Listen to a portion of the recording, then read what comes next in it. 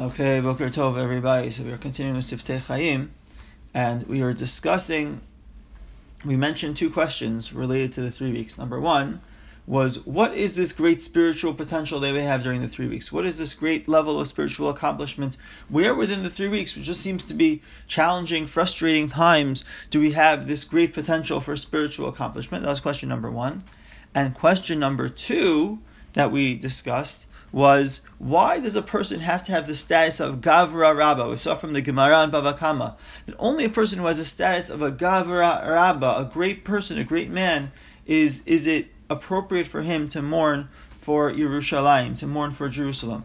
So why does a person have to have that status of Gavra Rabba, of a great man, in order to properly mourn for Yerushalayim all year round? And how does that relate to us during the 3 weeks when we're all mourning for Jerusalem, we're all mourning for Yerushalayim? So now Rabbi Friedlander is going to go through some examples of areas where through the service of the Beit HaMikdash there was opportunity for great closeness to HaKadosh Baruch Hu. Through the Beit HaMikdash itself, it created great closeness to HaKadosh Baruch Hu. So he starts off by mentioning two principles that are extremely, extremely important to understanding what the 3 weeks are about. So he says that there are two principles, or two foundational principles that our distress and our mourning for Jerusalem are based on. Aleph, chesron efsharut leitkarev laHashem yitbarach al-yedei Beit HaMikdash. Number one is we are missing the opportunity to come close to HaKadosh Baruch Hu through the Beit HaMikdash. And bet, Sa'ar al heder kavod shamayim v'chilul shemo yitbarach. There's also not just that we are missing out on opportunities to come close to HaKadosh Baruch Hu, but there's also a lack, there's an absence of kavod shamayim, of honoring Hashem, honor of heaven. And chas v'shalom lo aleinu, there's also chilul Hashem, there's desecration of Hashem's name that comes from the fact that the Beit HaMikdash, his home, his headquarters, is in ruins. So now he's going to begin to explain a little bit of each one.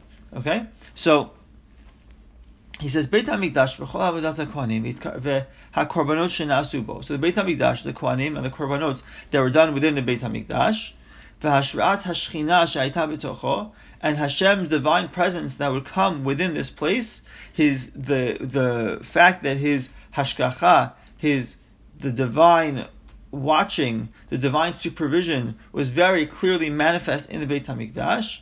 Garmu la'aliyah ruchanit ba'avodat Hashem. It would cause a spiritual uplifting, a spiritual ascending in our service of Hashem through the Beit HaMikdash. And all these things, it was the Beit HaMikdash, it was the service of the Kohanim, it was the korbanot that were done there, it was the Hashem's presence dwelling in that Beit HaMikdash. All those things, they gave strength and opportunity to come closer to Hashem. So there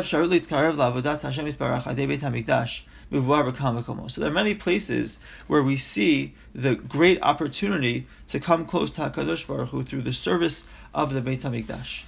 Chazal Amru, our rabbis teach us, Yefeh nof mesos kol haaretz. It's the beauty, the beautiful view, the rejoicing of the whole land. That's what the pasuk in Tehillim says. Amar Rabbi Yitzchak says, a comment on that pasuk in Tehillim, Shaita misamechet kol haaretz. Yerushalayim, the Beit HaMikdash, would make everybody so happy, would make everybody rejoice. Why? What's so happy about Yerushalayim, Beit HaMikdash? It's beautiful, it's inspirational, but why would it make people happy?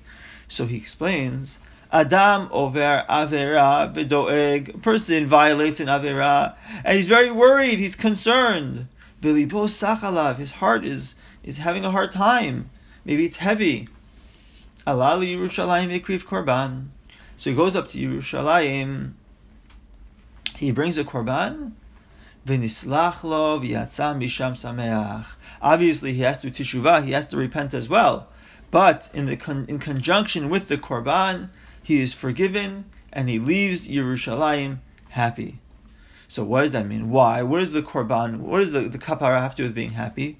So our Friedlander explains, Simcha hi totza'a mishleimut. Happiness is a result of feeling complete, feeling whole. Adam hanimtza b'tza'ar, somebody who's in distress, chaser lo davar ma, v'akachu mitzar, he's missing something, and that's why he is in distress, that's why he's upset. But Yerushalayim was the rejoicing of the whole land. And what did it do? It brought shleimut to people. It brought completion. It made people whole. Adam ba'ali Yerushalayim chaser. Somebody comes to Yerushalayim and he's empty. He's missing something. Avira biyado v'doeg b'libo. He has an avira in his hand, and he's worried. He's concerned. V'yatsa miYerushalayim sameach b'shleimut. He leaves Yerushalayim. He's happy. He's complete. Also, even more so, another statement of the Chachamim. Because again, just to clarify, to summarize, so a person, Yerushalayim, brought a feeling of completion. The Beit HaMikdash brought a feeling of completion to people. It brought happiness to people because it was part of their being able to receive atonement for their averot. Also they said, Amar Rabbi Bar Simon, Me'olam lo lanadam b'Yerushalayim u'v'yado avon. Nobody ever slept over in Jerusalem with a sin in his hand. Ketzad? How is that so? Tamid shashachar mechaper al avonot shenasu b'layla. Not just the individual korbanot, but the communal korbanot. A person, lo aleinu, did an avira at night, they would bring the communal korban in the morning, and they would bring him kapara. Tamid shel ben ha'arbayim, and he would bring the korban in the afternoon. That would bring kapara for the avonot, for the avirot that were done during the day. So the first step that we have in what we're missing in Yerushalayim and understanding the great opportunity that Yerushalayim and Beit HaMikdash were that we no longer have anymore is coming close to HaKadosh Baruch Hu through finding kapara, finding atonement for our sins. Now obviously it doesn't mean that a person would just bring the korban, or he would just sit there doing nothing, and the korban would do kapara. As I mentioned before, it would require a person to also improve himself, to change himself. But perhaps being in Yerushalayim, which we're going to talk about, that's one of the next things in the next shiur, just being in Yerushalayim was so inspiring. Just being there, seeing the Beit HaMikdash, seeing that without the korbanot, seeing such an incredible place. Imagine how inspired we are when we go visit the Kotel. The Kotel is the leftovers of the outer wall of the outer courtyard of Yerushalayim. Imagine the inspiration people felt when they saw the Beit HaMikdash itself. They saw the smoke of the korbanot going up. They saw the divine presence in such a place. They saw the spiritual presence. They felt, it was palpable, the spiritual presence that the Beit HaMikdash had. Imagine how much more so they were inspired. So B'ezras Hashem we'll talk about in the next shiur. But this shiur we discussed the aspect of kapara, the feeling of atonement that people felt because of the Beit HaMikdash. So that's level number one. That's the first area that Rabbi Friedlander points out that we were missing without the Beit HaMikdash and without the korbanot. Rabotai, have a wonderful day. Kol Tuv.